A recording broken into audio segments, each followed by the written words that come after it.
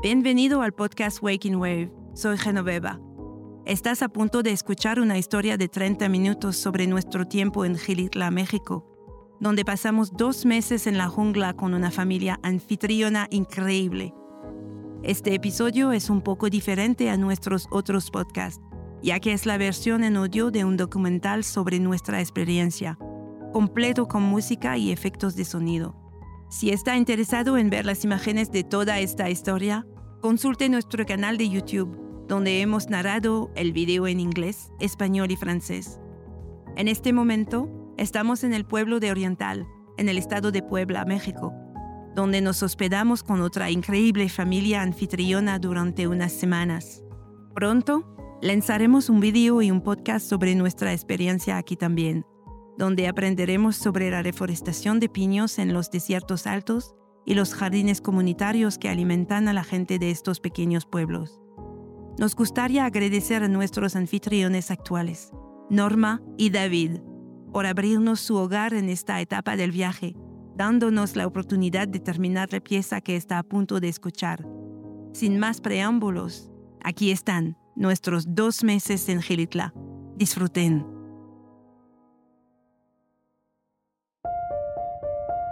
Enclavado en las montañas del centro de México, es un pueblo del que habíamos oído hablar mucho. Un lugar lleno de mitos y leyendas de un jardín mágico y un castillo construido en la jungla por un excéntrico poeta británico. El plan era pasar 2 días en Xilitla, visitar el jardín y explorar la zona, pero la vida lo quiso diferente. En el centro de la ciudad, nos sorprendieron las calles encantadoras, apenas lo suficientemente grandes para un solo automóvil. Los niños interrumpieron su juego para refugiarse en la entrada de la casa más cercana. Nos conformamos con el primer hotel que acepta mascotas, algo raro en México. Nuestra llegada coincidió con los últimos días de la famosa Semana Santa de México, y aunque el pueblo parecía lento cuando llegamos, por la mañana los jardines estaban completamente llenos y parecía imposible conseguir boletos para los próximos días. Tendríamos que hospedarnos durante el fin de semana. Si bien nuestra habitación de hotel nos permitió descansar, estaba más allá de nuestro presupuesto para alojamiento. Además, añoraba la jungla. Busqué sin descanso un campamento que aceptara mascotas. Finalmente, encontré Villa Olaya en Google Maps. Las reseñas dicen: el sitio ofrece cabañas y pequeño espacio para acampar disponible. Les encantan las mascotas. Así que hicimos el viaje a la montaña sobre el pueblo. Los caminos estaban repletos de una exuberante jungla verde y me di cuenta, así era como imaginaba mi viaje.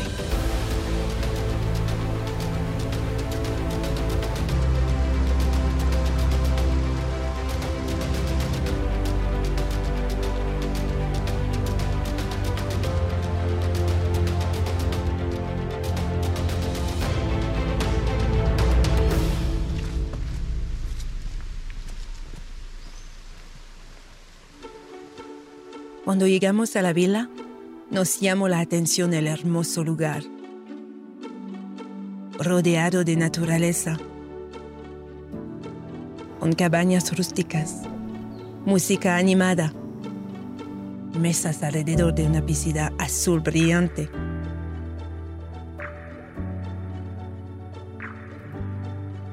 Acampamos en el espacio designado y nos instalamos. Pronto nos recibió uno de los propietarios, Birma y su hija Miquela. La conexión fue inmediata. Mientras hablábamos en la noche, se acercó una fuerte tormenta y cortó la electricidad. A la luz de las velas y de nuestros teléfonos, cenamos y conocimos a la familia. Birma y Miguel, 2 maestros de escuela pública, han dirigido Villa Olaya durante los últimos 7 años. Miquela, su hija, y su novio Román trabajan principalmente los fines de semana. En Aroa, la más joven, que nunca parecía alejarse de su tablet practicando su arte. Más tarde, conoceríamos a Ivana, la hija mayor. La familia insistió en que nos quedáramos en una de las cabañas.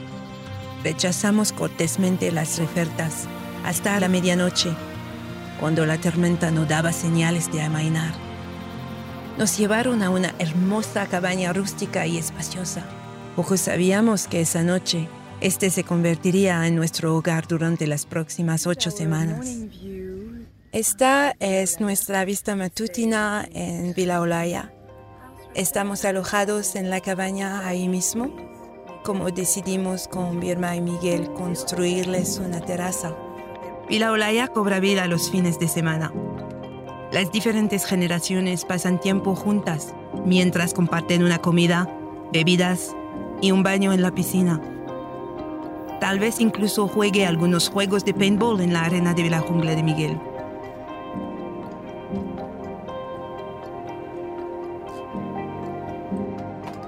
Disfrutamos de noches de boxeo y grandes barbacoas con familia y amigos. Aquí, la comida y las festividades son muy importantes. Cualquier oportunidad de unir a la gente.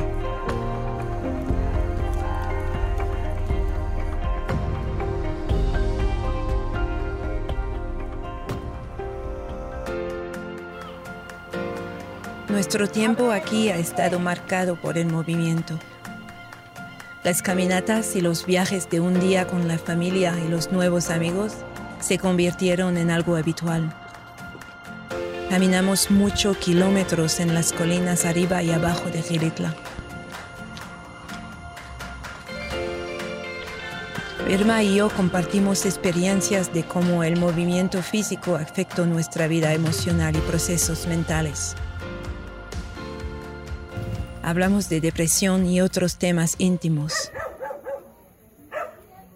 A menudo bromeábamos sobre el taxi de Narwa, ya que siempre bastaba una llamada telefónica y aparecía Miguel en su cuatrimoto.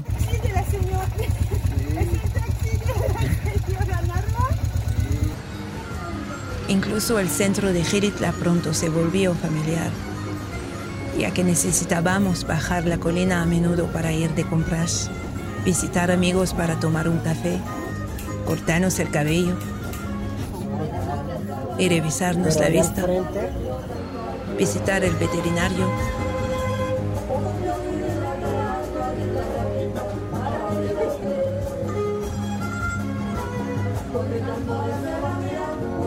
E integrarnos culturalmente. Todos los domingos hay mercados con productos locales, artesanía, ropa tradicional y hierbas medicinales. El aire vibra con festividades en la plaza del pueblo, donde los pobladores de las montañas aledañas vienen a socializar, comer y bailar al ritmo de la música huapongo en vivo toda la tarde.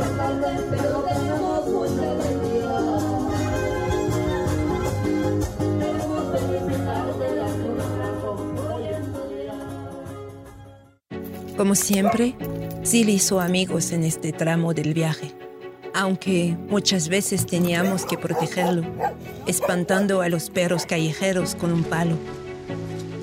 Visitamos innumerables sitios naturales. Pozos de natación,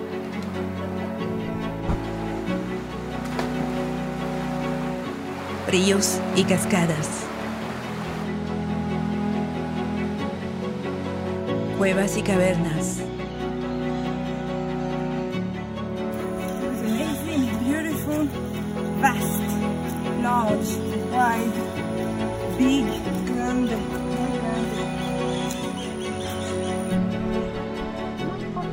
E incluso una montaña de tierra roja llena de fósiles marinos. ¿Puedes ver los fósiles adentro? Cruzamos un río en un transbordador impulsado por hombres. Nos vamos a seguir, volveremos.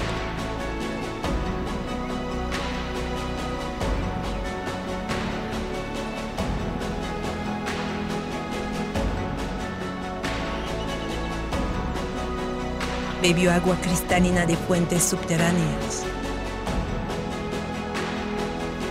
Capturamos cangrejos de río en los arroyos locales y los liberamos en la vía.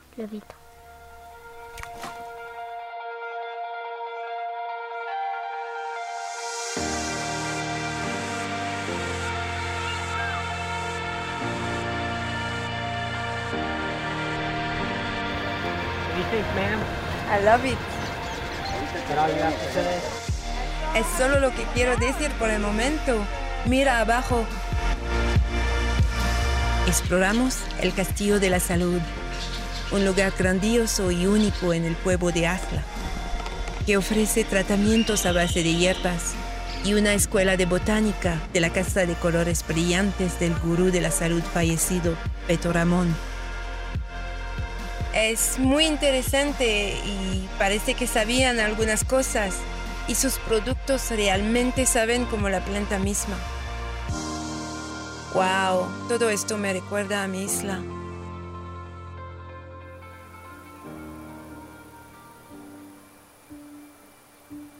Durante un tiempo, escuchamos historias sobre bandidos en las selvas arriba de Xilitla, que venían de las montañas a robar a los turistas. En un lugar escondido llamado Poza Azul, vinimos a caminar y nadar con la familia. Al final de nuestra visita, tuvimos un encuentro cercano con ladrones, imitando el silbido de los pájaros para comunicarse en la selva. ¿Es una persona? Oh, sí. Es como... no como un silbido de un pájaro. Recién después de que nos robaran nuestro equipo de cámara en Guanajuato, nos sentimos aliviados de salir sin problemas para regresar a la seguridad de la camioneta. Hemos conocido a tanta gente increíble en este tramo del viaje. Olaya, la madre de Miguel, ha sido una anfitriona increíble y ha compartido muchas de su historia y la historia de su familia. Y en la selva. Ahí hay huevos. And here there is the eggs of the chicken. See? She's gonna show me everything.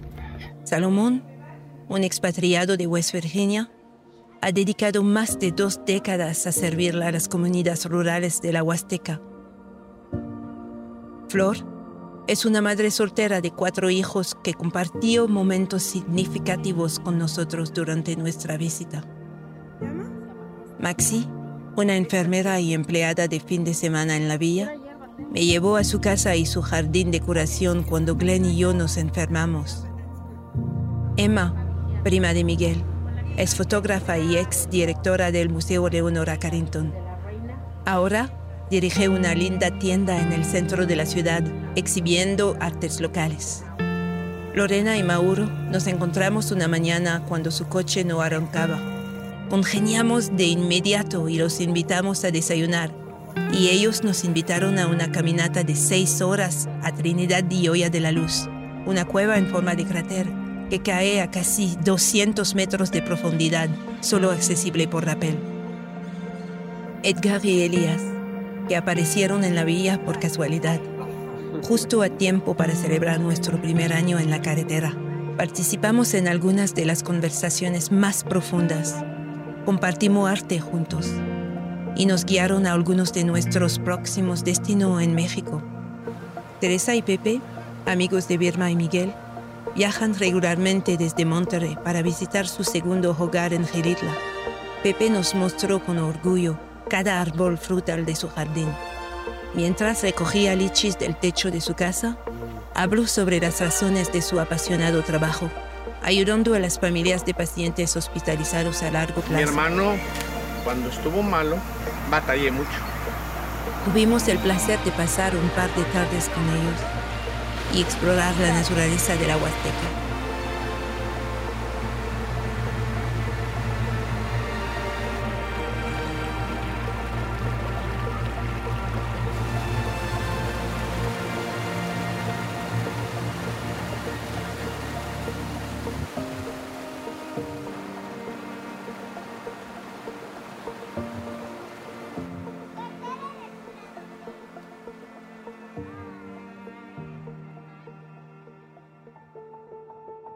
Dentro de nuestra primera semana aquí, Birma y Miguel concertaron una cita para encontrarse con su amiga Zaira, la directora de Las Pozas.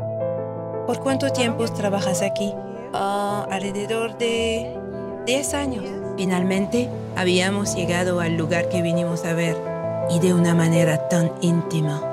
Nos sentamos durante más de 1 hora con Zaira, un martes por la tarde cuando el sitio estaba cerrado al público. Un lugar increíble. Así es.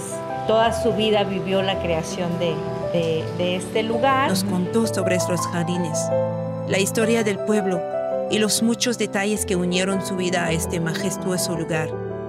Ella, como muchos otros niños de la localidad en ese momento, aprendió a nadar en las pozas. Casi 9 meses al año llovía cuando era niña, así que el clima cambió. Ahora, las pozas están cerradas para los visitantes, pero se nos permitió un acceso especial. Después de la entrevista, nuestro guía Andrés nos llevó a un recorrido privado por el jardín y las pozas. Resultó ser una vasta y exquisita combinación de jungla en crecimiento, cascadas que caen en estanques artificiales y altas construcciones de concreto integradas en la rica y exuberante jungla verde, salpicada de orquídeas brillantes, pájaros voladores y mariposas gigantes con colores vivos. Toda una experiencia surrealista. Para mí, es como un paradiso este jardín escultórico de Edward James. Andrés nos dijo que la intención de Edward James era tener la mitad del arte creado en concreto.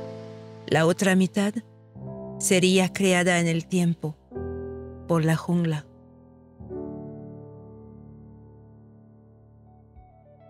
Ver este jardín y atrevimientos arquitectónicos se convirtió en gran inspiración para el diseño de la terraza. Decidimos hacer la terraza con madera reciclada y nueva, bambú y cemento. Observé a Glenn encogerse mientras miraba las selecciones de madera de las tiendas locales, irregulares y curvas, pero sabía que resolvería al ver la situación como un desafío interesante. Como siempre, tiene esta necesidad de reciclar todo lo que pueda. Desde viejas placas eléctricas como soportes, hasta llantas de bicicleta y postes de tiendas de campaña como varas de refuerzo, todo se unió de forma natural. Esto no fue poca cosa, pero no fue tan exigente como los proyectos anteriores. Lo tomamos con calma, repartiendo el trabajo a lo largo de las semanas.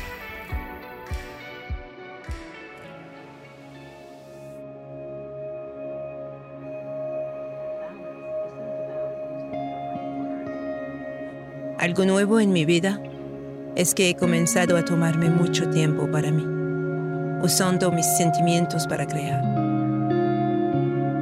Siento que he creado más arte en Xilitla que en todo el último año de este viaje. Cada día parece inspirar una nueva creación. He practicado la meditación y estoy leyendo libros de nuevo. También me he inspirado mucho a escribir sobre este viaje, sobre mi vida y sobre mis emociones.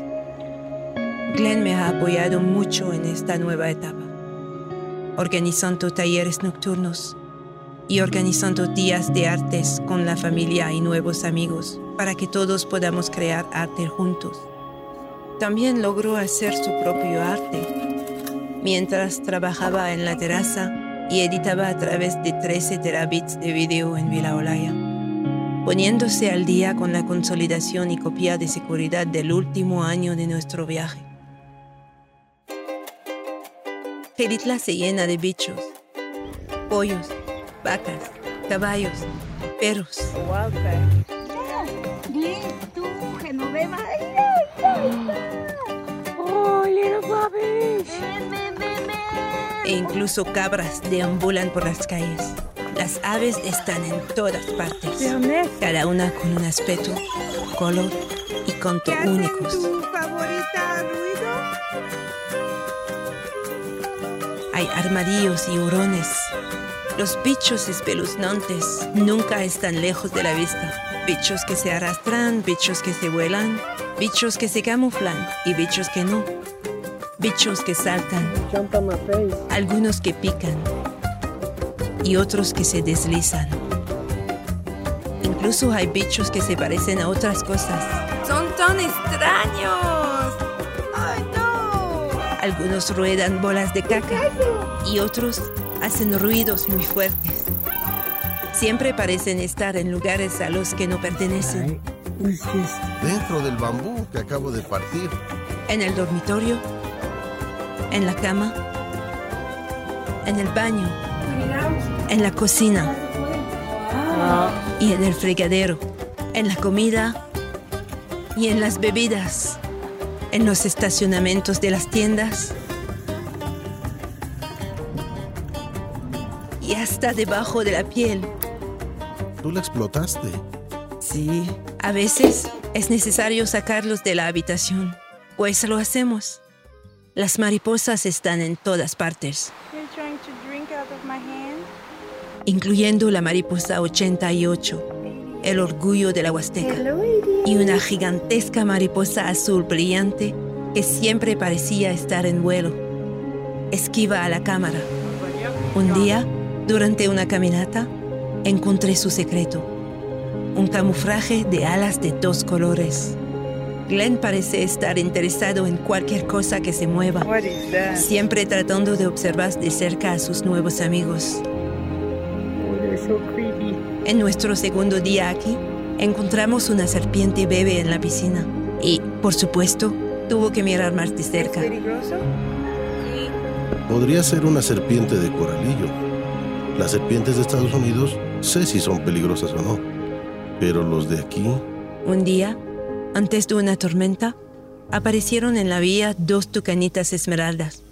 Uno hizo un hogar en un árbol fuera de las cabañas y se quedó un par de semanas. Descubrimos que podemos comunicarnos con estas aves reproduciendo la grabación de sus llamadas.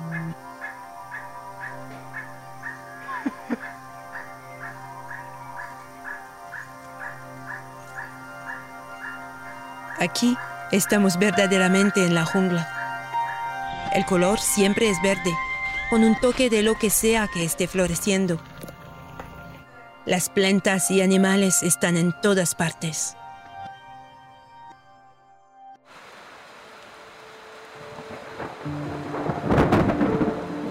Al igual que comenzó esta parte del viaje, terminó con una tormenta, un producto de un huracán que acaba de azotar el estado de Oaxaca. Esta tormenta eléctrica fue feroz. Tuvimos varios relámpagos a unos pocos metros de las cabañas. Uno golpeó las líneas eléctricas directamente. Ni siquiera sé dónde podemos estar seguros. Donde hay circuitos eléctricos caen rayos. La electricidad ya estaba apagada y la cocina estuvo completamente iluminada durante al menos 3 segundos, cortando la mayoría de las conexiones eléctricas en la propiedad. Destruyó todos los televisores y aparatos electrónicos conectados a las paredes. La electrónica ha sido un problema para nosotros. Primero, el saltador de nuestro auto dejó de funcionar y luego nos robaron equipo de cámara en Guanajuato. E inmediatamente después, el dron dejó de funcionar. Luego, nuestras baterías externales se expandieron con exceso debido al calor. Esta está averiada. Debemos tener mucho cuidado aquí. Y la MacBook hizo lo mismo. Los cables de carga comenzaron a agotarse y nuestros teléfonos dejaron de tener carga. No es fácil reemplazar la electrónica, especialmente en México. La salvia tenía sus formas de recordarnos dónde estábamos. Estamos literalmente rodeados de la selva. Las tormentas de lluvia eran frecuentes y a menudo se cortaba la luz. And that's all there is. Y este es todo el calor que obtendrás por eso. No hay luz además. Incluso grabar esta narración tomó un buen día en una fortaleza de cubiertas, en el único lugar que podíamos aislarnos del sonido de la lluvia. El agua caliente de nuestra cabaña ha sido un lujo. Las interrupciones del agua no eran infrecuentes. En ocasiones, nos obligaban a ducharnos con baldes. Sil también necesita duchas, aunque odia el agua. Hombre, es tan bueno. Lavar la ropa a mano es un asunto normal en la carretera, por lo que fue agradable usar la lavadora cuando funcionó. Voy a extrañar esta cocina de colores brillantes. Está bien ventilado. Casi me siento como si estuviera afuera. Pues me gusta más que otras cocinas, pero todavía no me gusta cocinar. No es algo que me guste hacer, pero es fácil. En las 8 semanas que estuvimos en Xilitla, vi mucha belleza. He observado a mis compañeros de viaje mientras reflejan mi estado interior. Veo aspectos de mí reflejados en Glenn, tal como los veo en Sil. ¿Quién hubiera pensado que algún día me vería a través de un perro? Pero lo hago, ya sea que me irrite la necesidad de Sil de seguirnos como una sombra. Sil, no derribes a nadie. O me derrita con sus lindos rostros pidiendo amor. Se ha convertido en un espejo más claro y obvio de mi estado interior. Incluso a raíz de nuevas imágenes, olores y sonidos sorprendentes, mi mundo interior todavía se agita. El despertar y la depresión se sienten con demasiada frecuencia, términos intercambiables.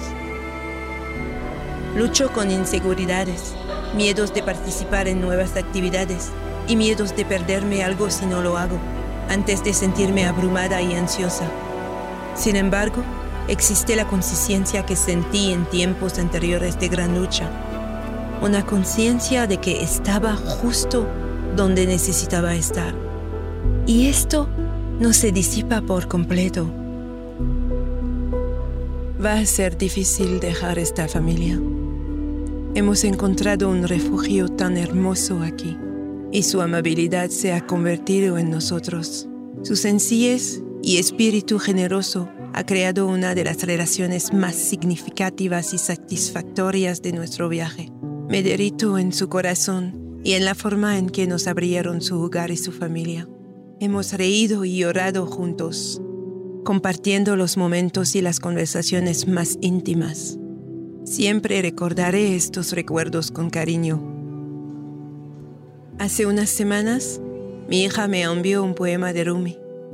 Ha llegado a mi corazón y marca este capítulo del viaje. Este ser humano es una casa de huéspedes. Cada mañana, una nueva llegada. Una alegría, una depresión, una mezquindad. Alguna conciencia momentánea viene como un visitante inesperado. Bienvenidos y entreténgalos a todos. Aunque sean multitud de dolores que paren violentamente tu casa vacío de sus muebles, todavía trata a cada huésped con honor. Puede que te esté limpiando para un nuevo deleite. El pensamiento oscuro, la vergüenza, la malicia, encuéntralos en la puerta riendo e invítalos a pasar. Agradece a quien venga, porque cada uno ha sido enviado como un guía del más allá. Rumi, la casa de huéspedes. Este camino no ha sido fácil. Para mí, este viaje no se trata de un destino. Se trata de las personas y las relaciones con las que me encuentro. Y, sobre todo, se trata de mi propia sanación, de encontrar maneras de ponerme en contacto con mi ser interior, con mi verdadera naturaleza, y practicar la aceptación de cada momento de alegría o dolor para conectarme mejor con mi mundo. Al momento de publicar este video, nos encontramos en el estado de Puebla, México, rumbo a Guatemala. Si disfrutaste este video y quieres ver más videos similares, ayúdanos en nuestro viaje convirtiéndote en miembro de Patreon. Gracias y ten un feliz despertar.